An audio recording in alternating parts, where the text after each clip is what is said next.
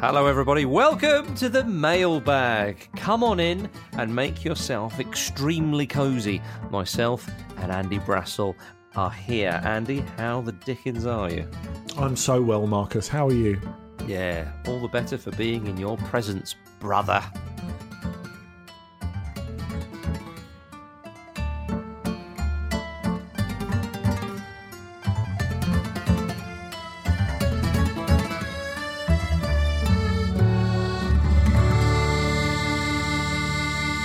Now, Andy, before we start, Andy, the Discord app has been the Mailbag thread on the Discord app has been awash, full of various comments, some more interesting than others. But we were intrigued by DJ Chubby Bubble saying that he once played the French horn to try and impress a girl, and you said that this was your favourite brass instrument, Andy. Yeah, did that warm your cockles? I was delighted to hear that. I've heard of many ways that men have tried to impress girls. Playing the French horn, that's an interesting one. I mean, I have in my mind sort of Jim and American Pie with the trombone. I'm sorry, Chubbs, if that is underrating your proficiency on the French horn. Yeah. But I suspect I'm kind of ballpark there.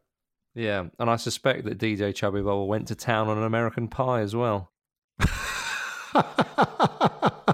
Can you say that? It's only a suspicion. You know. Just did. I would say alleged, but it's not been alleged against him. No, I jest, of course. DJ Chubby Bubble wouldn't do such things. He would very much enjoy an apple pie with perhaps some ice cream, which the two go hand in hand very, very nicely indeed. So let us move on to the questions. But DJ Chubby Bubble, we always appreciate your comments and questions, as we do with everybody, of course, you beautiful bastards. Now, let's begin with this one from Dorhi, who says, is Lucien Favre the man for Dortmund? He seems to have been really inconsistent, or at least created a team that falters when up against the challenge. Given the talent in this team, should he be under more pressure? With Sancho and Haaland potentially being sold next summer, would Dortmund consider making a change this season? Andy? He is under pressure to a certain degree. Well, his job was discussed at length, certainly in the public, although the club denied they had talked about it internally towards the end of last season. And I think if you look at some of the results post the defeat to Bayern in the Clásico, which was both in terms of Dortmund and in terms of the Bundesliga in general, one of the most ill-timed defeats that you can imagine. Because, of course, at that point, the Bundesliga was the only major league that had come back the only major European league that had come back post-pandemic. And so everyone's getting set for a battle royale with the eyes of the world on the Champions League. You know, people are listening to live commentaries on UK radio, and then Bayern do what they do and go there and win and just kill the title race stone dead. 2 matches back into the restart. Yeah, that was a shame, wasn't it? So that was unfortunate for the neutrals in general. I don't just mean the neutrals in Germany, but the neutrals all over Europe and all over the world. But after that, Dortmund had to kind of get the ducks in a row to get in a position where they were sure they would qualify for the Champions League, because that wasn't a given. It was fairly close over their shoulders. So they had to motor a little bit, and a win they got at Leipzig on the penultimate weekend, I think, was something that basically saw them over the line. But there were 2 home defeats in that home stretch as well. The one against Mainz, who were battling to stay up at the time and successfully stayed up, where they lost 2-0 and could have lost about 4-0. And then on the final day of the season, when Hoffenheim had to win to get themselves into Europe, which is what they did, and they won 4-0 at Westfalen. So those last 2 home games compounded with the reverse to Bayern in the Clásico, which, you know, fine margins. I think they could have got a point out of it on another day, but they didn't. Those 2 really bad last home performances, goalless, well beaten, were something that obviously got a lot of tongues wagging and got a lot of people wondering, were they going to go off in the right direction? Now, Dortmund clamped down on this pretty quickly and said, look, we've decided to go into next season with Lucien Favre, giving him all the backing, at least publicly. But it did have a bit of a Niko Kovac feeling to it. So if you go back to the start of last season, 2019-20, which I know seems a very, very long time ago now, not least because of not only what's happened in the world, but with where Bayern were at the start of that, because Niko Kovac was in charge of Bayern until November last year. We're only coming up now to the first anniversary of Niko Kovac being fired and Hansi Flick getting the job, which seems absolutely remarkable. But I think Dortmund have gone in to this season in a similar situation to the one which Bayern went into last season. Yeah. So you have a coach who doesn't have unanimous backing, but there's a feeling from the club, what better is there out there? Are we just wasting money by getting rid of him for the sake of it, just to try and shake things up, just to get a bit of new manager bounce? They want a plan. And of course, there's been people who've mentioned Pochettino before. It feels to me that he's really out of Dortmund's price range, which is an issue, which is a shame, because I think the two could work pretty well together. But there's a feeling that Favre has done a good but not great job. So it has to be worth sacking him. And not just from a financial standpoint, but from a stability standpoint. Because we've seen before when Dortmund have been through coaches, they're in that position where they brought in Peter Stöger to kind of stabilise things and eventually got themselves in the Champions League, but it was never going to be long term, and that was quite a fraught, scrappy season. Mm-hmm. And of course, that was post Klopp, that was post Tuchel. So I think that they've got to be careful what they wish for, and they're very, very conscious of that. But if you're asking, are there doubts? Why are there doubts over Lucien Favre?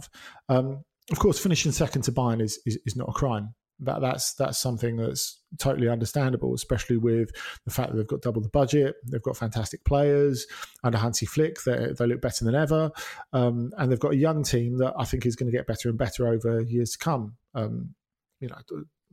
Disasters in a sporting sense notwithstanding, but if you're Dortmund, you've not only got a lot of good young players, and of course, the fact that they've got this exceptional young talent is their face to the world. They're thought of as this team that launches the best teenagers in the world. They've also, as we've said in the past on here and on the Ramble and on OTC, they've invested a lot in some experienced cornerstones, because it's not just that you buy Mats Hummels or Emre Can. They cost a fortune in wages, and you don't buy those guys to finish second. Now, this thought has come up a little bit. We're recording just the day after the first round of Champions League fixtures, and Dortmund, of course, lost their first game in the Champions League this season away to Lazio. Okay, Lazio, good team, serious title contender last season in Serie A. Player for player, Dortmund should be beating them, and that Dortmund have gone there and given another tepid, half-hearted, really submissive away performance. And this is a thing, I think, if you look at a lot of big away games, and especially big European away games involving Dortmund under Lucien Favre, you look at them losing at Inter last season. You look at them losing to Paris Saint-Germain, of course, in the game where they got knocked out of the Champions League in the last 16. Games where they're a little timid and don't really show up, and that shouldn't happen with those players, as was said in the original question. So there's a question over whether what Favre does can take you to a certain point but no further. And I think there's an argument for that. And also, you think of his tactics are generally quite, they're not just reactive, they're quite juxtaposed to what the prevailing wind of football is at the moment, because, there's this idea that you should at least intermittently press. But Dortmund don't really do that under Favre. There's not that level of intensity. that you would expect of, to be honest, players of those characteristics. There's a lot of players in that team who you could get to press, but he's never really been into that. And you do wonder if sometimes the natural quality of the team is fettered by his philosophy of football. And there's definitely a strong argument for that. Well, you think he might be getting in the way, Andy, of Dortmund's goodness? Yeah, I think so. But like I said, they need to be convinced that there's someone out there who can help develop a philosophy, who can create something to take them onto the next level. Because if they're ever going to get past Bayern, clearly they haven't got the finances to do it. And especially with Bayern being in a position where they are now, where they've got a very good squad and they've got a squad that looks as if it's going to get better and better, they're going to have to work much smarter if they're going to give themselves a window to genuinely challenge them in the Bundesliga. Interesting, Andy, interesting. Okay. Well, Dortmund probably won't be involved if a European Super League is created. You think? You would think. I think that they might, well... I think that they're exactly the sort of club who'd say, we're against that sort of thing. Yes. And then when it happens, go, yeah, well, all right, I suppose we can't really get left behind, can we? Yeah. It's one of, Marcus, it's one of the major criticisms of them from match-going fans, I think. The fact that some quite a lot of Dortmund match-going Dortmund fans look at it as if we're becoming a mini Bayern, which is not what they want. No. Because, of course, there's this juxtaposition with Dortmund between this club that's seen as organic and earthy and what proper football's meant to be like. But on the other hand, because they're trying to bridge that gap, it's quite difficult to, especially with the fact that them and Bayern are so keen on building on that global appeal that they have. And something that Dortmund have done really ever since the Champions League final in London in 2013, they've got to be careful that they don't become what they've always professed not to be, which is quite difficult to do in a global football environment. I think if you look at Barcelona, for example, they've become what they always took the piss out of Real Madrid for being. That bangs it away past Manuel Neuer, and that gives Dortmund something to cheer about. This ball there going into the net. So that was hit with some weight and some venom. There's purpose.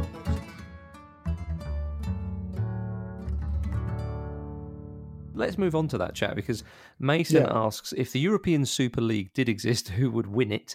Perhaps a more interesting question is from Tarquin, who says, if the European Super League did exist, who would finish bottom? I think the reason for that is...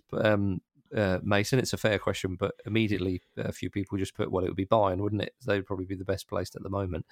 And I mean, obviously it depends who would be entered into the European Super League, but this is the point of that UEFA made about it becoming boring. In a sense, of course it matters if you finish top or bottom, because there's a difference between winning and not doing very well at all. But if you do finish bottom, there's no relegation. You're going to be in it next time, and oh, well, there we are. Bad season, lads. We'll dust ourselves down and we'll go again without too much jeopardy involved. Well, I think we should have winners to start with, and then relegation candidates, or not relegation candidates, because of course it would be a closed league. That's what I mean, yeah. We can have. Should we have, Marcus, winners to start off with, and then bottom three for pudding? Because that's the best bit, isn't it?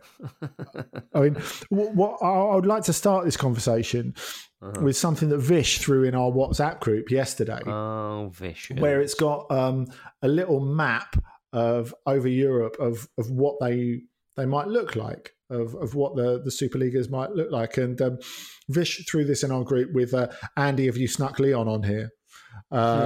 Because it's got Manchester City, Liverpool, United, Chelsea, Arsenal, Paris Saint-Germain, Lyon, Dortmund. You didn't put Spurs there, Andy. Bayern. No, not me. This is what's on the little graphic of the 16 founding members of the Super League. So yeah, to pick up Dortmund, Bayern, Juventus, Milan, Inter, Roma, Atletico, Real Madrid and Barcelona. Roma have done well to get in there. Roma have done well to get in there. Lyon have done well to get in Very there. well. But I mean, that's the big question, isn't it? Because I think if you were to build a European Super League now, there would be very much a balance in favour of the English clubs. Because, of course, the real driver behind this philosophy is going to be from Italy and Germany, and maybe to a lesser extent France. Because not Spain. No, because we've heard Javier Tebas, who's done a lot to the president of La Liga, who's done a lot to build the global brand. Say this is nonsense. What did he say? This is such a ridiculous proposal. No one has even put their name to it. They've just leaked it out. What did he say? It was good bar talk at 5 a.m. It was. He said the people who created this, even if they do actually exist, because no one's defending it or something. But Barcelona and Real Madrid might be interested. Possibly, and I think especially to allege a lot of financial losses that they've had to cope with over the last little while, not just because of COVID. In Real Madrid's case, because they're rebuilding the stadium, and in Barcelona's case, that signing of Philip Coutinho. just the tip of the iceberg there, Marcus. But that format is an interesting one, and as I said, the driver is really going to come from Italy, from Germany, where you have big clubs like Bayern and Juventus, and they're always involved in this sort of chat because their TV deals are not the biggest in Europe. They feel a little bit fettered by the domestic format, and in the case of Bayern, have done for intermittently for over 2 decades. What you've got to do, if you're going to create something like this and get it to work, and no, I'm not giving tips, I don't want it to happen, is you've got to create a way to make it attractive to the English clubs, because you can't have it without the English clubs. I mean, if it's going to be a European Super League, you can't have it without the top Premier League teams. It's not going to happen. But because the TV deal in England is worth so much more than everywhere else, and therefore English clubs and the Premier League clubs are so much more financially successful than everyone else. And you can tell this by, if you look at the Deloitte Money Leagues over the last couple of years, if you look at the seasons, for example, where Chelsea have missed out on the Champions League, it doesn't really make an enormous dent in their finances percentage-wise, because they've been able to offset it with player trading. And you look at the way that Chelsea and Manchester City in particular have used their academies as talent farms, really. And obviously the fact that City have got different clubs under the City Football Group umbrella all over the world sort of shows that they want to continue that, and they want to continue to use that as something that makes money as part of the football operation. They're going to have to be offered something absolutely stratospheric to make it worth their while, I think. And of course, you might need to include more of those clubs than you otherwise would in a balanced side, in a balanced league. So, this little graphic that Vicious sent in that we're looking at is of 16 founding members, and it's got 5 English members. Now, that's already like a third, near as damn it. But it's not inconceivable that, say, if it's 16 or 18, that you have 6, 7, 8 Premier League teams, isn't it? So I think the balance of it is 8 might be generous. 8 might be reasonable. It's very interesting to see how it would balance out, and you do feel to an extent that to prevent a monopoly of one particular country, that's why, say, a Roma are thrown in there. Now, Lyon are different because Jean-Michel Aulas, the president, who we've talked about quite a lot on OTC in the years that we've been doing it, because he's a gobshite, he's someone who's been involved in the European Club Association for a very long time. And he was involved in the G14, which was the predecessor to that. And he's someone who is very good at maximising the commercial potential of the club. And part of that has been behind the move to the new stadium. Of course, that was in January 2016 and done in tandem with Euro 2016. So for Lyon to be in there, they may not be the most obvious name, but it's actually quite logical. If you're talking about the teams that are going to, make up the numbers, if you like, they're a more obvious one. Now, coming back to Roma are interesting because, of course, they've just been taken over by the Friedkin Group. So they've moved from one US owner to another US owner. Now, part of the reason why the Friedkin Group paid such a high price to Jim Pallotta is because Roma for a while have been trying to get on track this new stadium. And it won't just be a stadium, it will be a whole sporting hub, really, for Rome. And if you're building something it's going to be one of the biggest sport complexes in Europe, it's going to be a whole experience, I suppose they would call it from a commercial angle. We just hope it will be a nice football ground, and in the words of Johan Cruyff, a little bit more close to the pitch.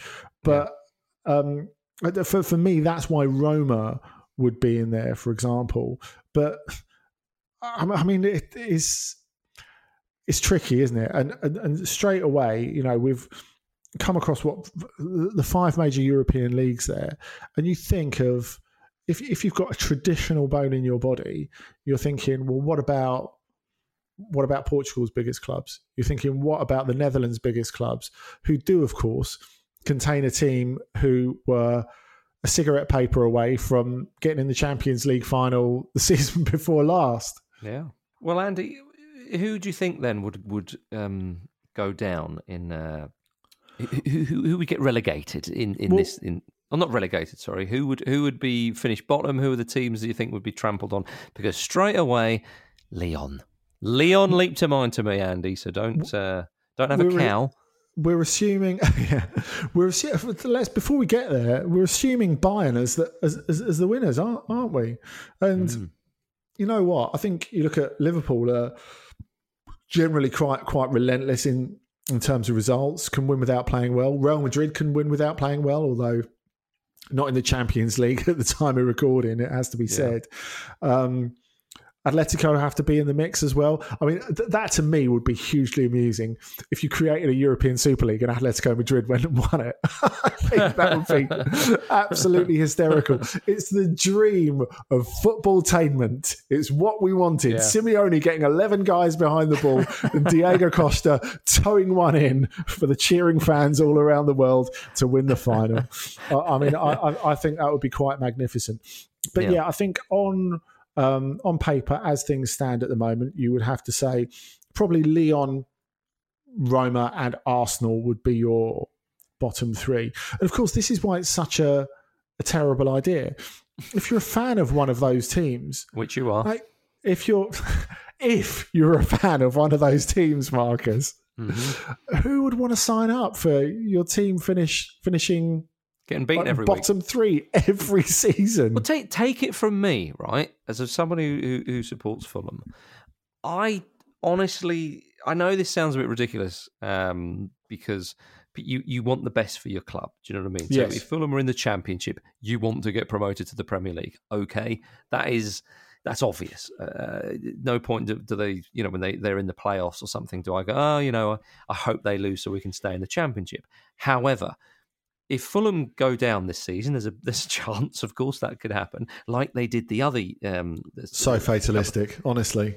Well, no, there is a chance. They've started poorly. If you look at the other sides in there, but there's always a chance, isn't there, for a promoted side to go down? They're up against it. I obviously want them to stay in the Premier League. That is my number one sort of hope, or my only hope, really, for this season, realistically. However, when Fulham did get relegated, 2 or 3 seasons ago, when they were last in the Premier League, I remember thinking, "Oh, that is annoying. That's a shame." Da-di-da-di-da. But actually, do you know what? In the Championship, they can express themselves a bit more. They can play a better football. They were fortunate they kept hold of players and whatnot. And lo and behold, you're back to winning most weeks, playing some good football, and you think that is the payoff for being in the Championship. And actually, the Championship's a great league.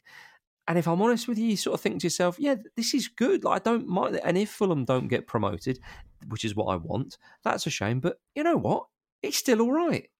You're still in the Championship. And I think that as you say, we'd say take Arsenal or Lyon fans, yeah, there would be a chance at the moment that they would do poorly. Of course, their hope would be that once they establish themselves, if indeed the European Super League did happen and they would get in there, they would establish themselves, they could then attract players, then they could challenge, blah, blah, blah, blah, blah.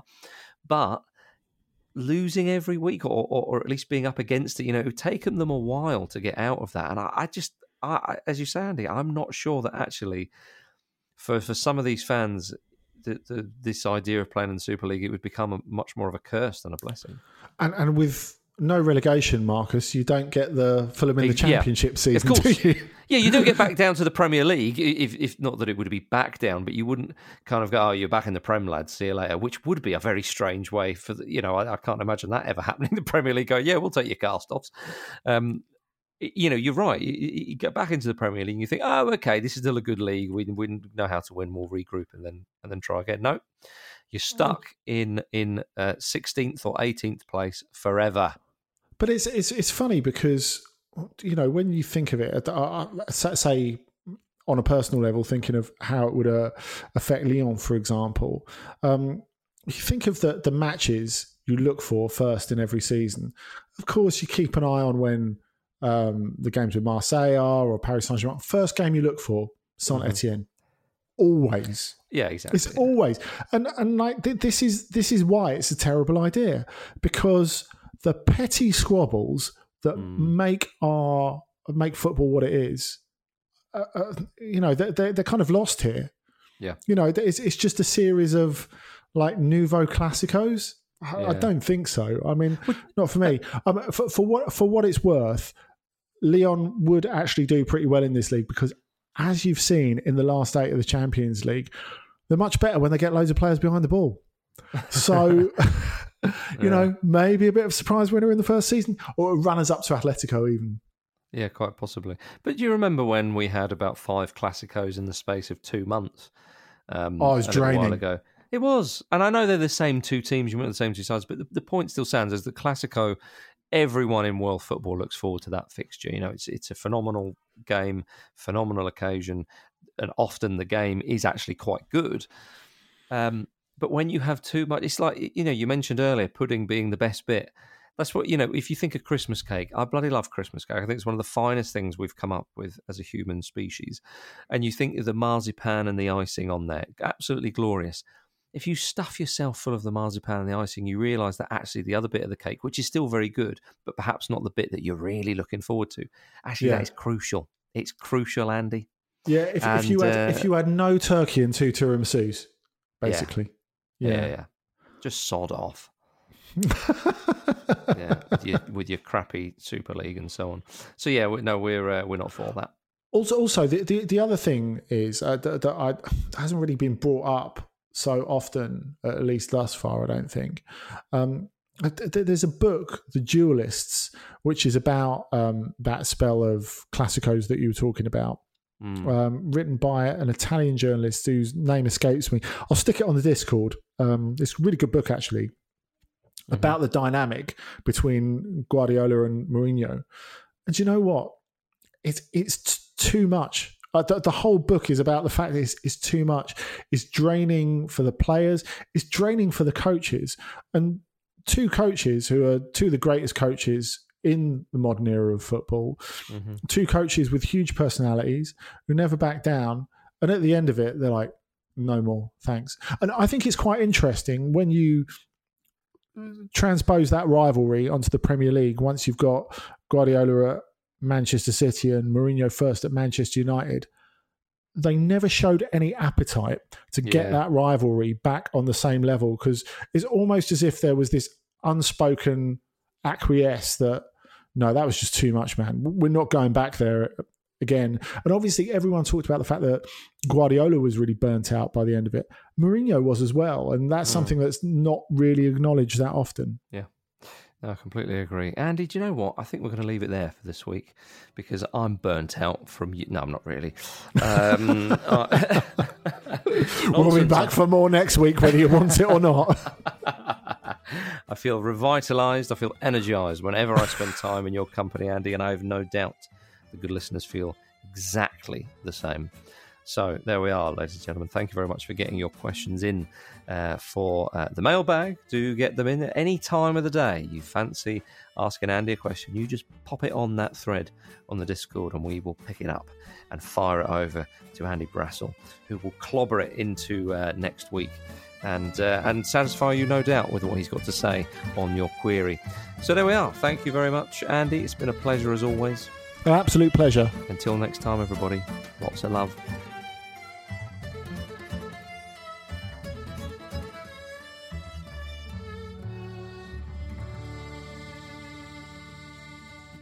This was a Stakhanov production and part of the Acast Creative Network.